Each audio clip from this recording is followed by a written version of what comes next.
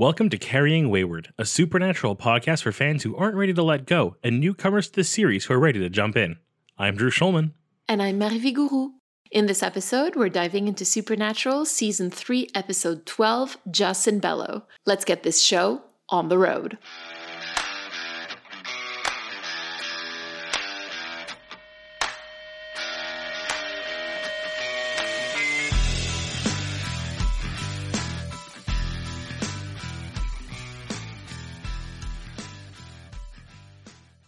This was a fun episode.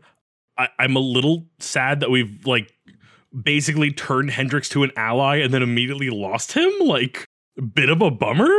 Oh my goodness, I have so many thoughts about that. But we'll get to those when we get to story time, frankly, because yeah. The only thing I'll say before the recap is, what does the title mean? Do we know?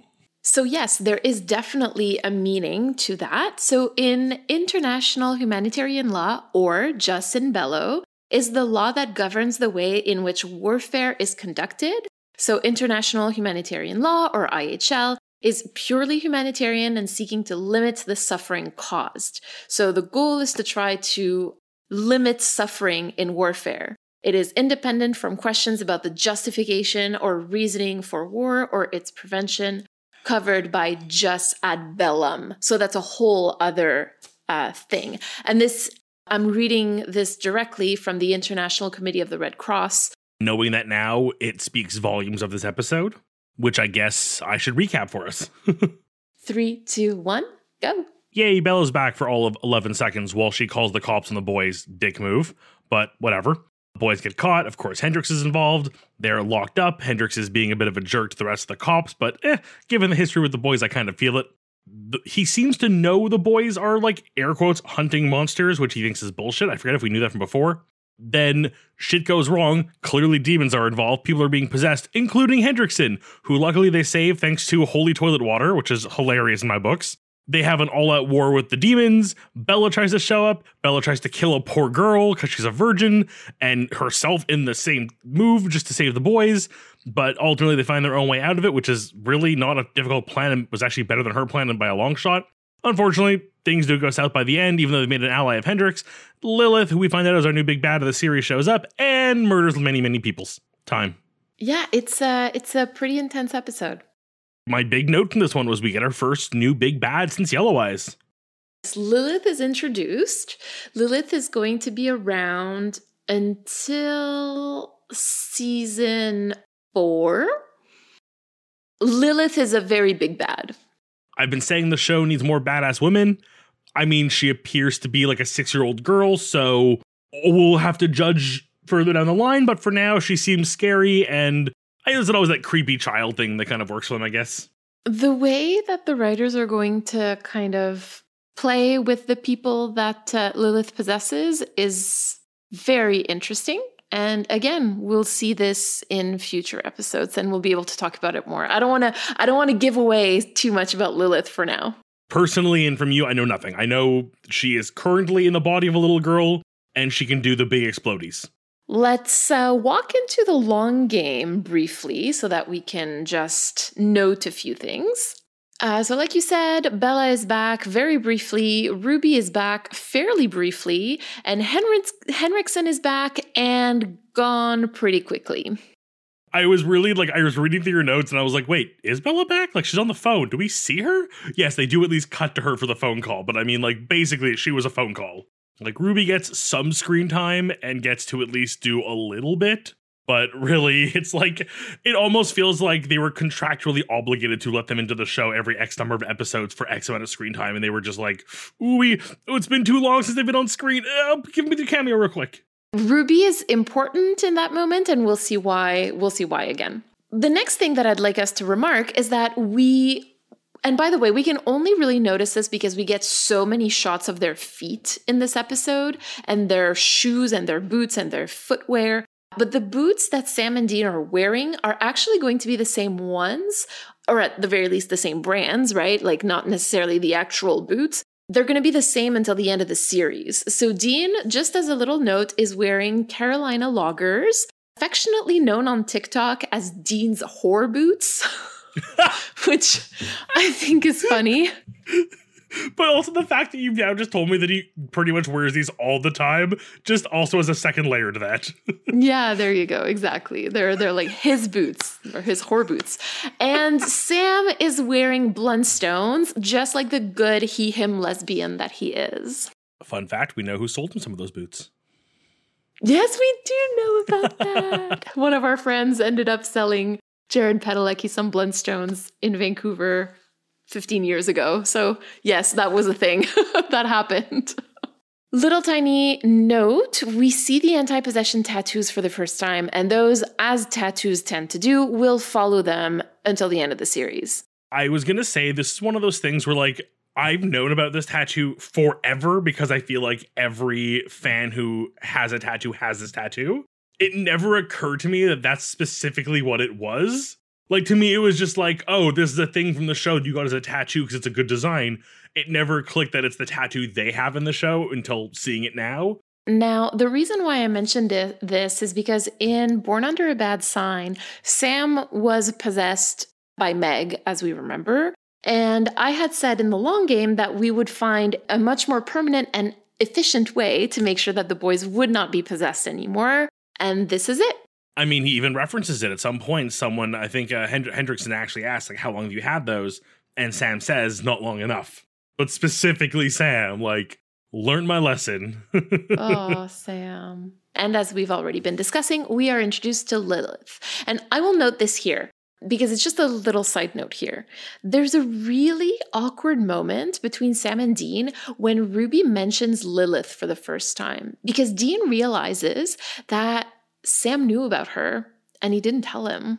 And in true Dean fashion, obviously, and understandably, right? Like, I'd be pissed off too. He goes, well, gee, Sam, is there anything else I should know? And it's awkward because, yes, there absolutely is something that Sam's not telling him. He hasn't told him about the demon blood. I mean, we literally last episode discussed the fact that Sam is keeping secrets from Dean. And I think we were speaking specifically about this whole 6-month span that the Trickster undid in the last episode. And then I was like, oh, there's also the whole demon blood thing. I forgot this was a secret that Sam knew. Yeah, we tend to forget, but it's there. It's there, and he hasn't told Dean, right? He hasn't told Dean, so. Shall we head into story time and discuss a little more? Mm-hmm. I really appreciated that really early on in the episode, we understand that Henriksen already knows just how dangerous Sam and Dean are. Like, he doesn't underestimate them. And remember also that at this point, he doesn't quite know that they're hunters. Like, he thinks that they're some sort of white supremacist terrorists. It's a really interesting commentary that a black man would be the one to actually take that threat seriously when all the white people around in the room are like, meh, they're just fugitives, whatevs, it'll be fine. We'll just put them in the jail right next to the drunk guy. Like, he takes them seriously. Yeah, he comes across as really competent. It's like, I feel like, I don't think he ever underestimated them, but now he's taking it like a step further. Like, he's really preempting whatever might happen. Mm-hmm. Like, I'm sure if you sat him down and really, like, fought him, be like, why'd you kick the drunk guy out of the drunk tank? He'd be like, because he's probably in on the whole thing, and the boys planted him here just in case they got caught, and he has a key in his beard. And I wouldn't call him crazy for saying that, knowing those boys. Right. Well, so on that, I wanted to ask you, what did you make of the conversation between him and Dean with Sam sulking in the corner when they're in the jail cell? I mean, it's that good banter we like. It's kind of playing with each other. Dean's got that kind of like defensive, snarky sarcasm going on. And it feels very showboaty on Hendrickson's side, a very like, haha, I caught you, and this time I'm not going to make the same mistakes as last time. And Dean is just being that snarky, like, yeah, no, we'll be out of here by breakfast, don't worry. Like, mm-hmm. And it feels fun, like neither one of them is being too difficult until, of course, he brings up John and implies things John may have done to the boys. Okay, so I was going to say, because it's very playful at the beginning, but then the tone really changes the moment that he makes that comment. And yeah. I have to say, like, I have a few thoughts about this whole scene and this whole situation. The first thing is that I'm really amazed at how easy it was for Henriksen to kind of like push the brothers. Because at first, like you said, Dean really tries to make it seem like he's completely unbothered. And by the end, like he is ready to throw some punches. And to me, what's even more amazing is that so is Sam. When he hears Victor say that John no doubt touched them in the wrong places, quote unquote, Sam gets up from the bed and he's looking at Henriksen like that's too far. If you remember, Dean has said this before to Bella. That was in Red Sky at Morning. Now, the second thing that I noticed here is that Dean says, "You kinky son of a bitch, we don't swing that way." You know, when he talks about them being chained up and how like he was really happy to see them that way. Mm-hmm. So what does that remind you of? When did Dean say that before? He definitely has. I couldn't tell you when exactly, but I know he's definitely like brought up like not being into that kind of thing. Right. So he said that in Croatoan in season 2. Who does he say it to again?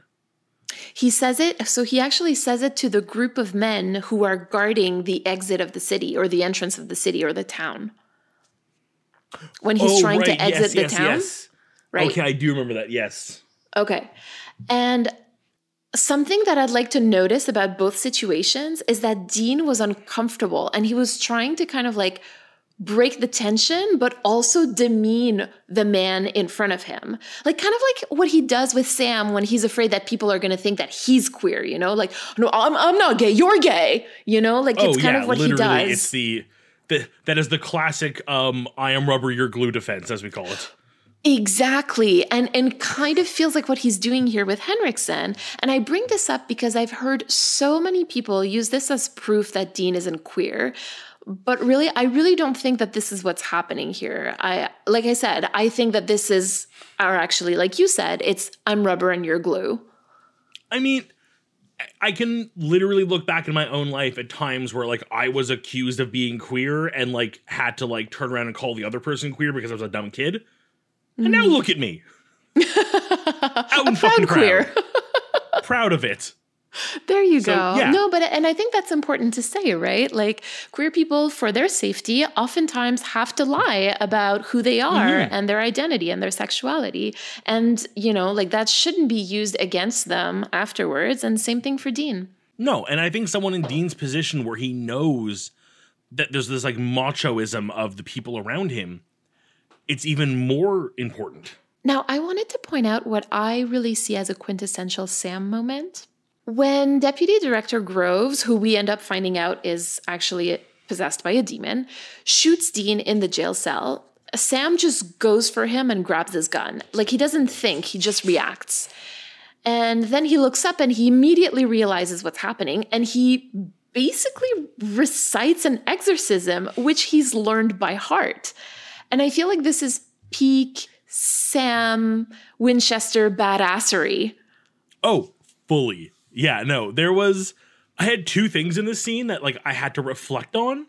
And one is like, what a dumb move for the demon to pull out the gun and like put it through the bars to take a shot. Right. But then I also think about like, I feel like most demons probably aren't really used to firearms. So I think I can let that slide. You know what? I feel like I accept this narrative explanation because I was wondering the same thing. I was like, well, it's so dumb. But now I'm like, okay, yeah, it's a dumb demon who doesn't know how to fire a dumb gun, you know? Okay, yeah, cool, exactly. Like this is like, I have this entire headcanon of like demons like learning new technology through time, being like, how do you use this thing? Like the first demon to use a crossbow, like, I don't know. But then I also just love Sam like memorizing this exorcism, which I think probably happened during that 6-month window. Maybe. Because up until now, he's always needed to recite it off something. This is the first time it's being done from memory. And it's right after this 6-month gap where he became like the ultimate demon hunting machine. Oh man. Wow. Like I wonder if in another scenario would Dean have like questioned it and I guess just was too frazzled from, you know, being shot to think about it. Okay, so you're saying that Sam is a particularly good hunter at this moment because of the 6 months that he spent like in that time loop with with the trickster. Okay. Oof. Like hunting alone without Dean. Wow. I only just thought of that right now and it's killing me. That he's inherited skills from that time. I don't like it at all. Take it back. The thing is, you know what? I kind of do like it. I love it. I hate it, but I love it. Oh yeah, and like I can already tell from your reaction, this is not a thing that like we have canonical evidence of. But I would have loved that as like a thing Dean like, when did you figure that out? Or how'd you learn that? Or when did you learn about this? And have Sam kind of just like, oh, whatever, I do research when I'm bored. But just like, we know. Oof. Aww, okay. Traumatic Sam. Oh yeah. Oh my goodness. Okay. Well, on that note, I feel like my next observation, I guess, is directly related because can we discuss his choice of assaulting Nancy and stealing her rosary instead of just asking her for it? Yeah, that seemed very strange. Like, I get that it's probably the more guaranteed solution, but I feel like you already tested the waters with her, like, giving you the towel, and then to extend that to, we believe in you, like, we believe in the power of the cross, and I would just like your rosary so I can pray, like, which is technically not lying, really, I think probably would have worked. But again, I think this is the Sam we've come to know now. Sam who's a little bit more, you know, hey, it's a jerk move, but it's going to work. Yeah, well, I feel like this is one of the indications that, and kind of like the title hints at, Sam is starting to worry about, quote unquote, the greater good, whatever that means, in his own interpretation of it. And in his own interpretation of the greater good, it was easier or better to get the rosary from Nancy there or that way, rather than wasting time, I guess, trying to convince her. And I think that it emphasizes the questions that the show is trying to ask about Sam's humanity in this season. We've definitely talked about it before, so I'm not going to rehash too much, but we've definitely brought up the fact that there seems to be this level of Sam that is much more get shit done, kind of adopt the Dean-isms a little more, which we all know are just John-isms passed down. It's a terrible traumatic chain. But it really just feels like we're at that point now where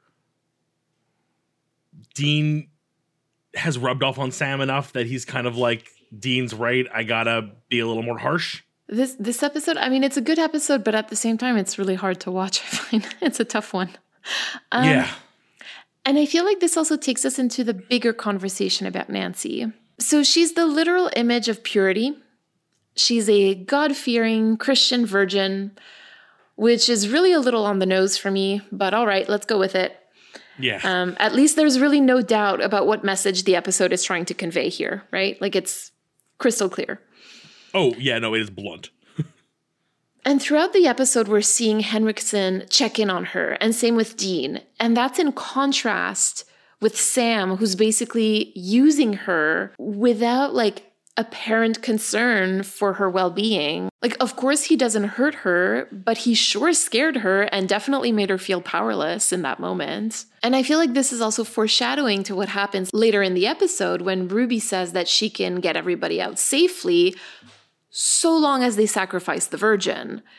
Now, obviously, again, Dean and Victor are strongly against this plan, with Victor saying, quote unquote, we don't kill people, we do that, we're no better than them. And you can see Dean being like smitten with his new boyfriend, his new friend, and we'll get back to that later.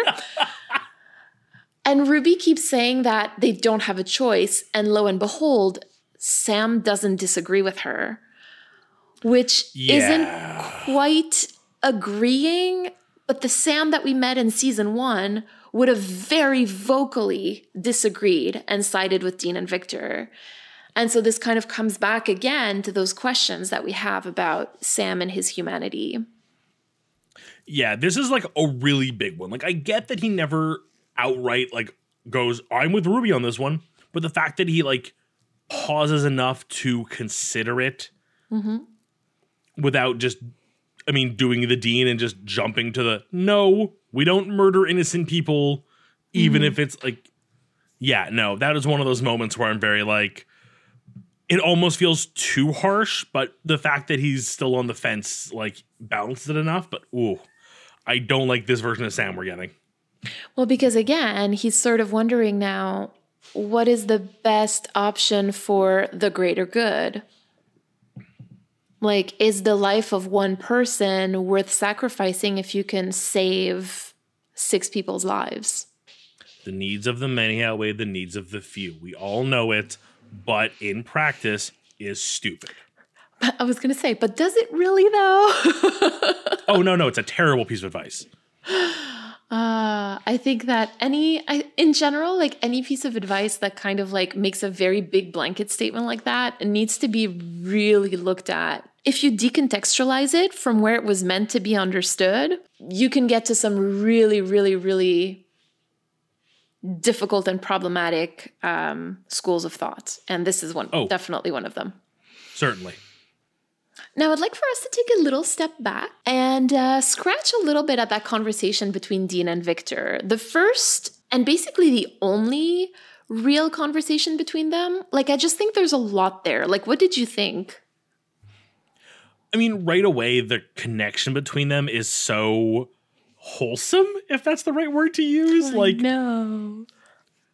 There's like a weird playfulness in the two of them being able to commiserate a little bit and like some similar upbringing, it feels like. Like, I feel like if they had both walked away from this episode as opposed to only one of them, I would really be sitting here being like, how does he not become a main character? How does he not become like the first on-screen boyfriend for Dean?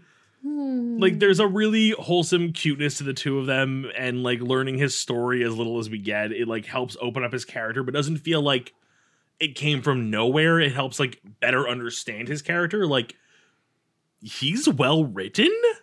He really is, yeah. For all of the episode and a half total screen time he gets. Yes, I think that he was definitely an underutilized character. I wished that he could have stayed longer, but he did not, unfortunately, because Supernatural likes to kill its darlings, and there you go. That's one of them. Mm-hmm. I just want to talk about the fact that the word swing or swinging is used twice in the episode. The first time it's when Dean is saying or he's trying to demean Victor by saying by calling him gay. And the second time it's Dean saying that he chooses to go down swinging as he's with him staring into his eyes right after their little conversation. So I just find that it's an interesting juxtaposition. And it's rare that you're going to have like that word anyway in like so close together in those episodes. So I just think that there's something interesting there. I don't know. Yeah. Just saying. It really feels like someone could have like purposely been like, oh, I'm going to choose to use this expression. Why? I just like this expression. No ulterior motive. Well, the thing is that the thing that happens right after he says that is that they start discussing like marital status and availability. Oh my God, they do. And Victor says like, I'm right where you are, with like this little laugh. Like, okay, sure, this is a very straight moment, you know? Oh yeah, no, yeah, the heterosexual energy coming off that scene was palpable. Sarcasm. And the final thing also, in the following scene, Dean and Victor are sharing the same desk, and like they're basically standing so freaking close to each other that they might as well have been holding hands. And you can see that like they're looking at each other during the whole exchange of like, should we sacrifice the virgin or not? And then like, that's when Dean is like, oh, he doesn't want to sacrifice the virgin. Oh, for me, it was the moment when he compliments him on the salt in the buckshot. Yes. And he like the like that smug smile of like, yeah, I'm good. You know, yeah, baby. I'm good. Tell me I'm a good boy.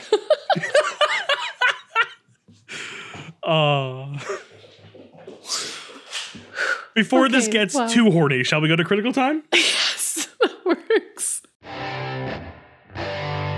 So who do we have as our writing and directing team this week? I'm going to start with the director. This episode was directed by Phil Sgriccia, who this season directed The Kids Are All Right. And the writer was, Sarah Gamble. Oh, that explains why they killed someone we liked. Of course. So this season, she wrote The Kids Are All Right, Fresh Blood, Dream a Little Dream of Me with Catherine Humphries. And again, like if we're keeping score, kind of like what you mentioned, remember when I told you that Sarah Gamble would be heeding the charge to kill so many of our favorite characters? Because, I mean, she killed Gordon in Fresh Blood and now Henriksen, and that's 2 Black characters in one season. Oh, not a good scorecard, honey. No bad. Honestly, I really did enjoy the episode. It's a tough one. It's a fun one. It's got basically like all of the hurt comfort that like Supernatural usually gives you. And so I did appreciate that. It was quick to the setup. It was a fun encounter. It gave us those moments of like, what are we going to do? And then I always love the payoff of a really good plan. So the whole pre-recorded exorcism on the like loudspeakers and like trapping them in, just like what a masterful plan. I just, you know what, I'm going to be very, very blunt. We have not been the biggest fans of Sarah recently or ever. This was a good episode, despite its downfalls. Where it was good, it really shone. I absolutely agree. Like I said, like it was a good episode. It's not usually one that I skip in my rewatches, and I think that says something. What do you have in terms of lore this week for us? Interestingly, my lore discussion for this week will be demonic possessions, but less the historical lore and more the modern day lore. Ooh, oh my goodness. Okay, when I say modern, I'm still reaching back a little further than most people probably expect. Possession by demons has been depicted differently across media. Some may look upon The Exorcist as the most famous example, and truly it is film history's first real depiction of a possession, and what is a long-held belief. Generally, all examples of possession in media is of supernatural entities. Usually this is demons, but we have had movie examples of angels, spirits, aliens. Pretty much if it can take over a body, it's probably done its own in a movie at some point. Then it comes down to why possess somebody? So, going back to our first example of poor Regan from The Exorcist, she's basically possessed purely for the plot of the movie to be a damsel in distress. Most possessions around this time and moving on from The Exorcist were women. And really this just comes down to women becoming an object to be saved for the sake of a plot, usually led by men. We do flip the script a little bit on the second type of possessions, which is being seen more frequently, and again, Supernatural is our core example for this one, actually, I'd like to use. Using somebody as and this is my own choice of words, I'm a patent pending, meat puppet. I think Supernatural likes to use meat suit, so you're not that far off. I feel like I've heard meat suit used as well, yes. But essentially, the possession is a means to an end. You're possessing someone to either infiltrate or sneak into a place, basically a disguise, or to enact something that you could not do on your own, which we seem to be the more common reason for the demons here in Supernatural. They either need a corporeal form of some sort they don't have on their own, so they have to possess somebody to be able to confront. Now, as time has passed, possessions have become slightly more gender inclusive, I guess is the best term to use here. However, films still tend to rely on the damsel in distress trope to put women in a position of torture or suffering to further a plot which, again, usually stars men, versus men who are usually possessed in order to complete a goal, oftentimes even just scaring people or being the big bad. But I do want to point out something interesting in Supernatural where it ironically, in a weird way, has kind of taken a really interesting spin on the possession with demons. And that seems to be a preference for possessing women. And not making them a damsel in distress per se, but almost using the gender as a weapon. I mean, you have a world which, more from a writing perspective, I imagine, given its time, that is very male focused. And again, the male gaze kind of being the dominant view of most people, unfortunately. And we have these demons selecting traditionally attractive women. I feel this is not just a comfort choice. This is a literal weaponized choice. They're using this against the men they fight.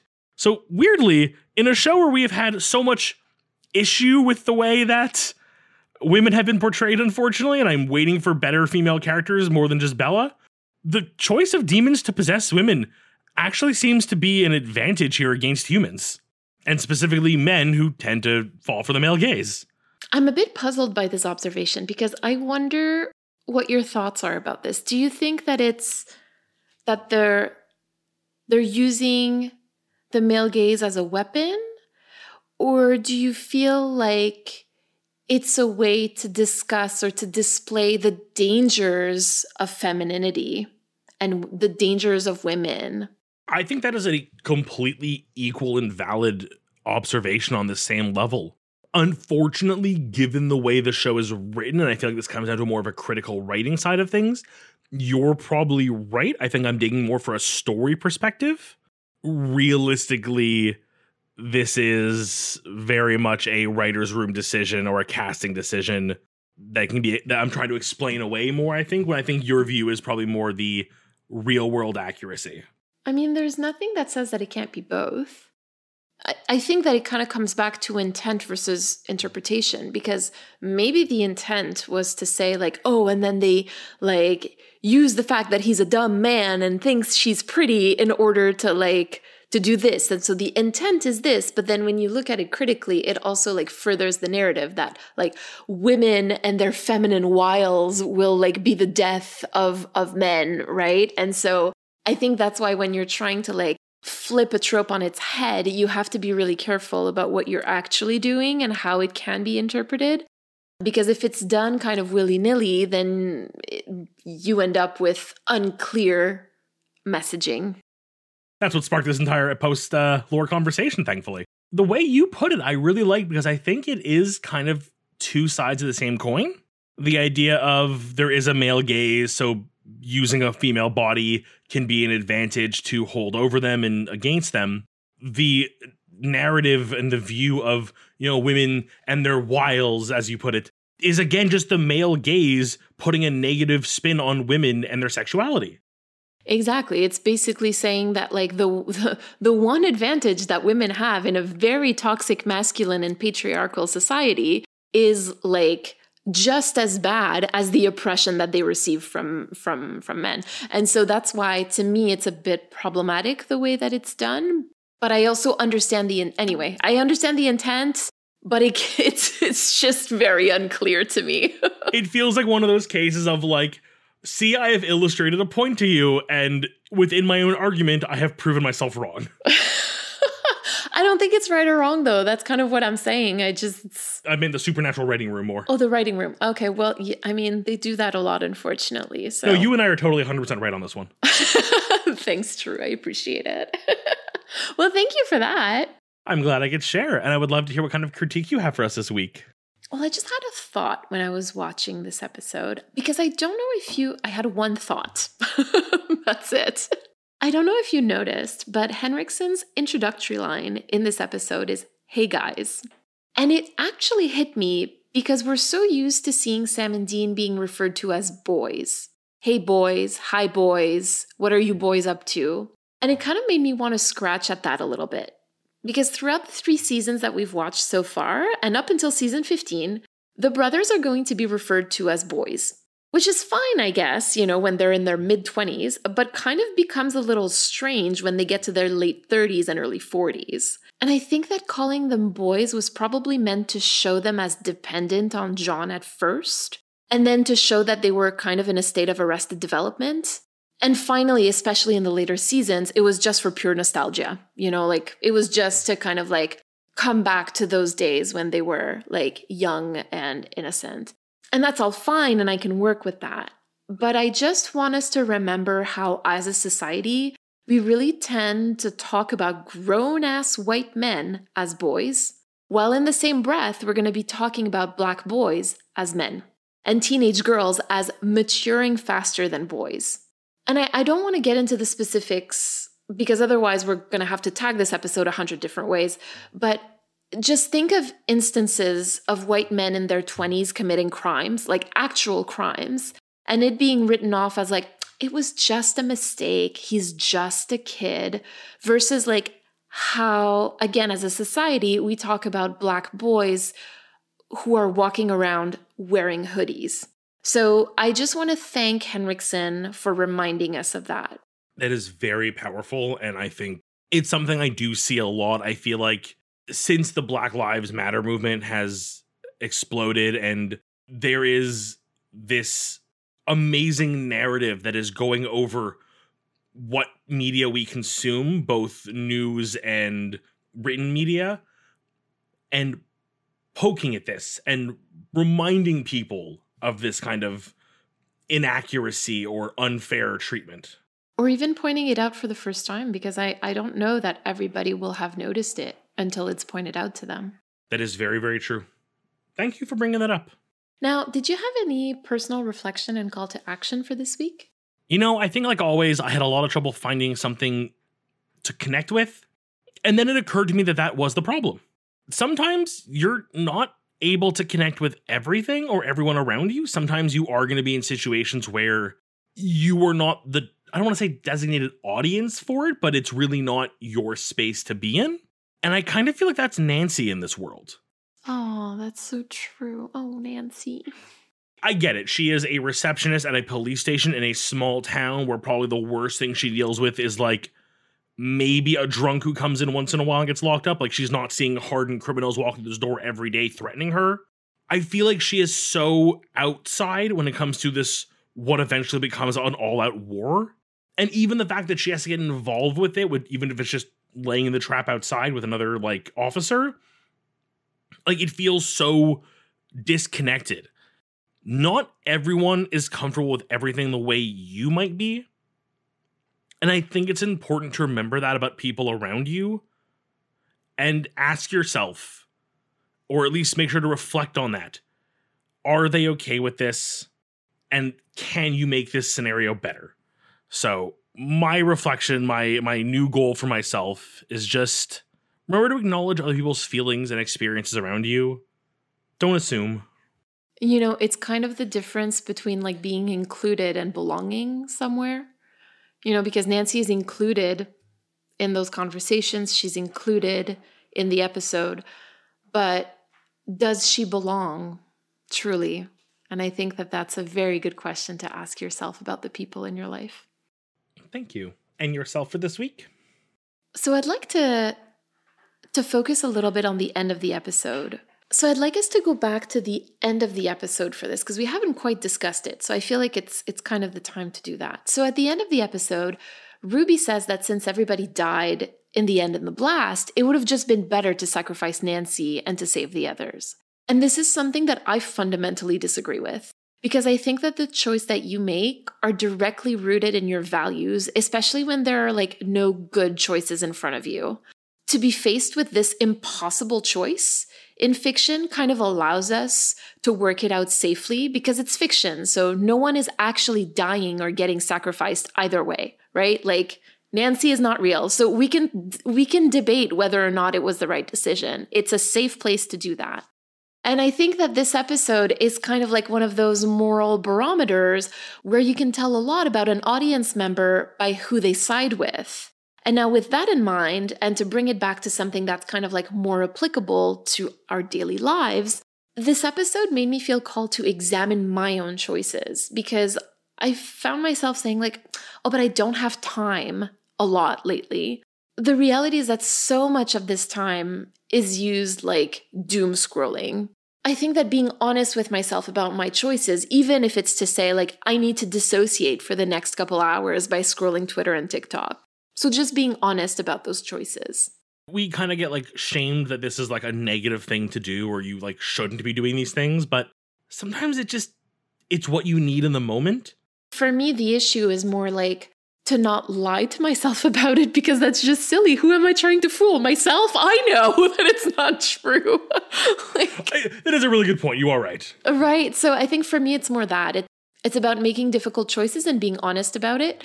And to kind of like bring it back, like there's no good decision in certain situations. Like, do I want to do stuff and then be super tired, or do I want to like dissociate and then lose track of time and then not do those things? But so it's like, again, the cost benefit analysis of doing one thing versus the other, which is, in this case, it was trying to minimize suffering. Do you minimize suffering by killing one person and saving the others, or having everybody killed through some sort of other reason, right?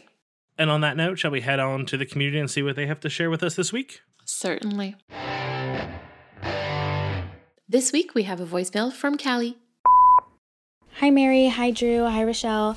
My name's Callie. I love the podcast. I found you guys about a week ago on TikTok, funny enough, while I was doing a Supernatural rewatch. I've pretty much just been rewatching it since season 5 came out. And I know that you guys are currently just getting to season 3 on your podcast, but I'm just now catching up with all of the episodes. And while I was doing my rewatch of the show, I got to Bloodlust, and it didn't even like register to me, the title of it. And honestly, the fact that the title didn't even register probably shows how often I skip it upon my rewatches.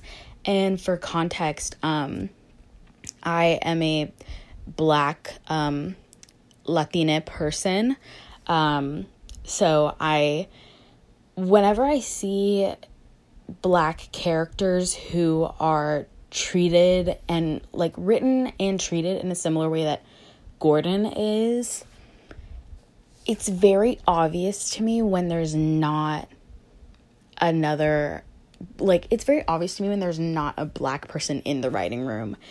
And honestly, even if there was just one Black person in the writing room, I know that that's not enough, because unless like that one Black person was the primary writer of this character, like even if there's just one Black person in a writer's room, I could definitely see like a bunch of white writers writing something that is like not okay, and the Black person being too uncomfortable to even say anything.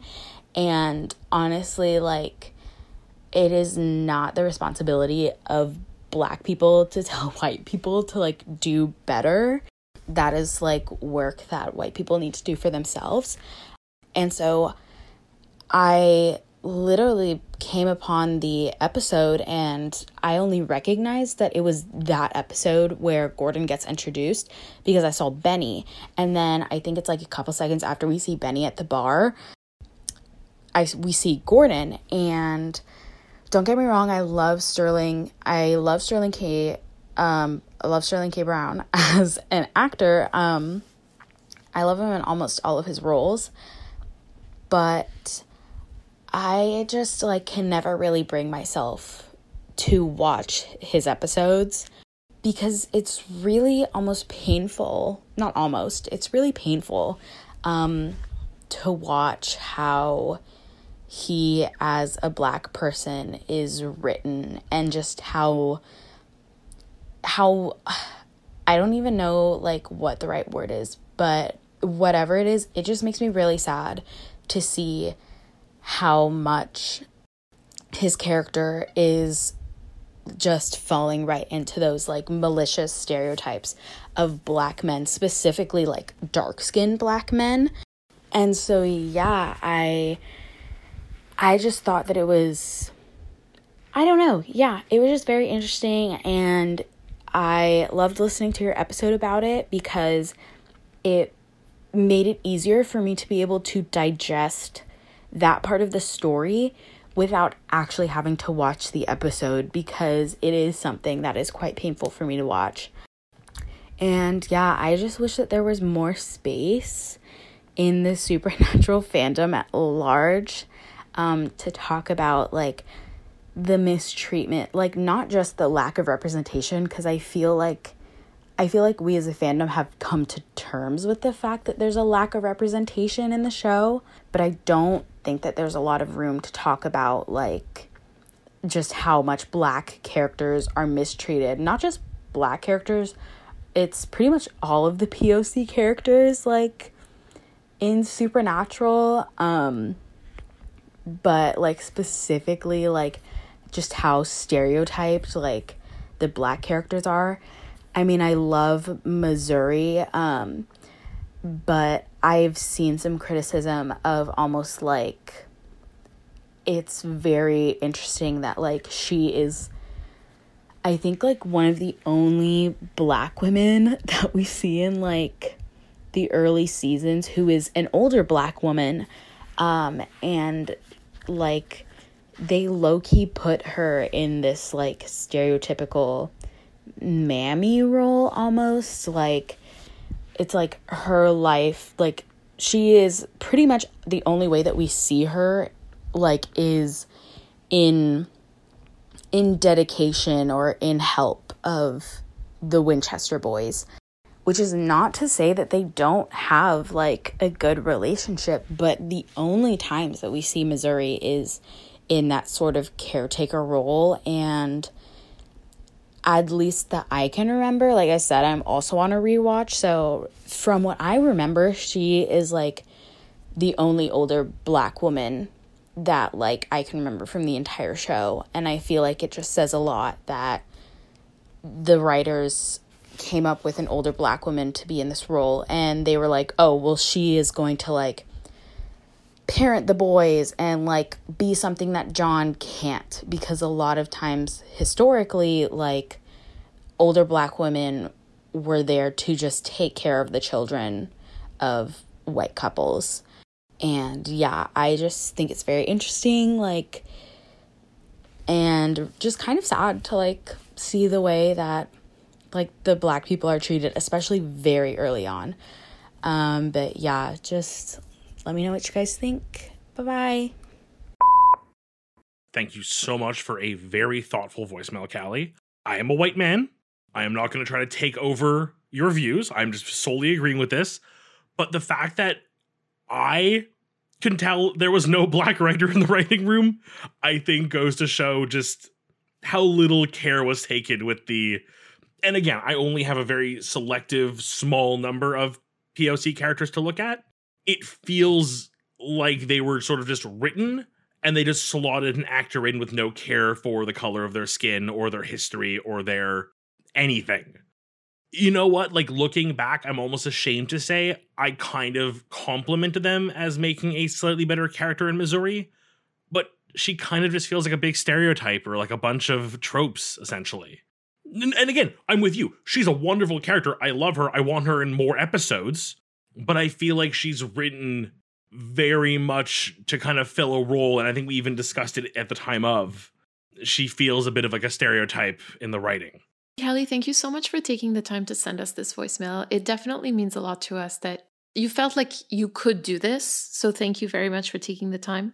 I think that one thing that sort of seems to come back, whether it's with racial representation, whether it's with gender representation or even like sexual orientation, I feel like understanding why that representation is harmful or hurtful kind of helps us with processing it.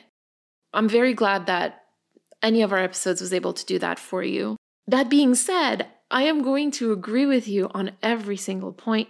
And I was sort of thinking as I was listening to your voicemail, and I think that unfortunately there's really nothing good to say about racial representation on Supernatural.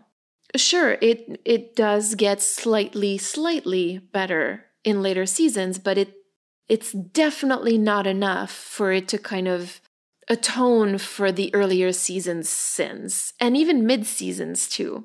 You talk about the fandom, and I think that it's interesting to note as well that a lot of the fans and creators that are very vocal and very present are white. I mean, both of us are on here. So is Rochelle. So many of the TikTokers and the Twitter, like, big names are all white. So there's definitely an overrepresentation in the fandom of white fans. And so that's perhaps something that explains why there is so little room to discuss the treatment of Black, Indigenous, and people of color on the show. And another thing that's sort of like another thought that kind of came to me as I was listening to you was that at the end of the day, the show does not invest time, especially in these seasons, in its Black characters. So they're going to try to inject personality into these characters in the form of tropes that are unfortunately incredibly harmful. But that's what happens when you don't actually take the time to develop characters who are well-rounded. And when you don't realize that just changing the skin color of a character is not just changing their skin color, it's changing how they're perceived. Because that's the reality. It's not just a skin color. It's how that skin color racializes you and changes the way that people look at you. So again, thank you so much. With that, shall we head down to the crossroads? Of course. Would you like to get started? No. I scoured this episode for a crossroads deal, and I cannot come up with one that is not yours. Yeah, I think this is going to be our first official, where I'm just calling it now. This is a joint crossroads. So I'll let you get started, and I will piggyback at the end. I mean, mine is pretty straightforward, and it goes directly with what Callie was saying earlier. I wish that they hadn't killed Henriksen. Honestly, that's really where I land on this one. Before I even say this, I just want to acknowledge that, again, it's a Black character that we kill after just a few episodes when he begins to have a personality of his own. You know, the one time that they're truly investing in this character and they just kill him off like that anyway. And as a fandom, you know, we joke a lot about Sam's girlfriends all dying, but the men that Dean likes sure have a way of dying right after we get some sort of inkling that they might like him back. Just saying. I mean, this is exactly what I was getting at too. It's just that you suddenly take a character who up until now has been a little enigmatic, has been a little mysterious. We want to see more of him, and we get it now. We get to learn so much in such a little amount of time that I am suddenly so invested in him, just to have him like almost like a secondary thought, just he's gone. He really could have been an interesting character. I would have loved, even if the ultimate end for him was being killed off eventually, I would have liked to have given him like a small like reunite with the brothers, learn something about him. What has he been doing since he left? Oh, he's continued being a cop, but also like dealing with demons and ghosts and stuff and picking up a few tricks of the trade. And then you could kill him off and at least give him like a story. Like, that's still shitty, but better than nothing. I feel like this is something that's going to kind of come back also, because I feel like, remember when we talked about the creative team kind of like having big chasms between them? This is, I think, one of those situations, because the show, as we've seen, talks a lot about found family. But I think that there are still some people on the team who very much believe that family is Sam and Dean, and right now Bobby. And that's family, and that's it. I think that that's kind of what we're starting to see. We're starting to see the fragmentation of the creative team. So I am a little worried, because I'm fairly sure, based on the title for next week's episode, we are going to be reunited with another couple of characters I rather enjoyed. And I'm now fairly worried they might just get killed off. I guess we'll see next week.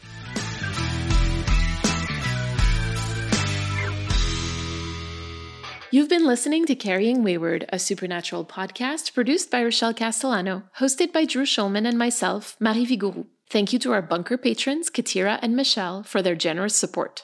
This week, we'd like to thank Callie for their message. Help us keep the conversation going. You can send us a 3-minute voice recording at carryingwayward@gmail.com. Follow us on Twitter, Instagram, TikTok, and YouTube using @carryingwayward, and leave us a rating and a review on your podcast service of choice. And don't forget to join our Patreon for perks and extra content. You can use the link in all of our social media bios or go directly to patreon.com/carryingwayward. Carry on, our wayward friends. Mwah, mwah. It's very unlikely that you or I are going to have to decide whether to sacrifice a virgin or potentially all die in an explosion, right? Like, this is just not a situation that we're likely to encounter. My job is pretty stressful sometimes, okay? You saw the number of virgins hearts I've had to extract. God. Oh.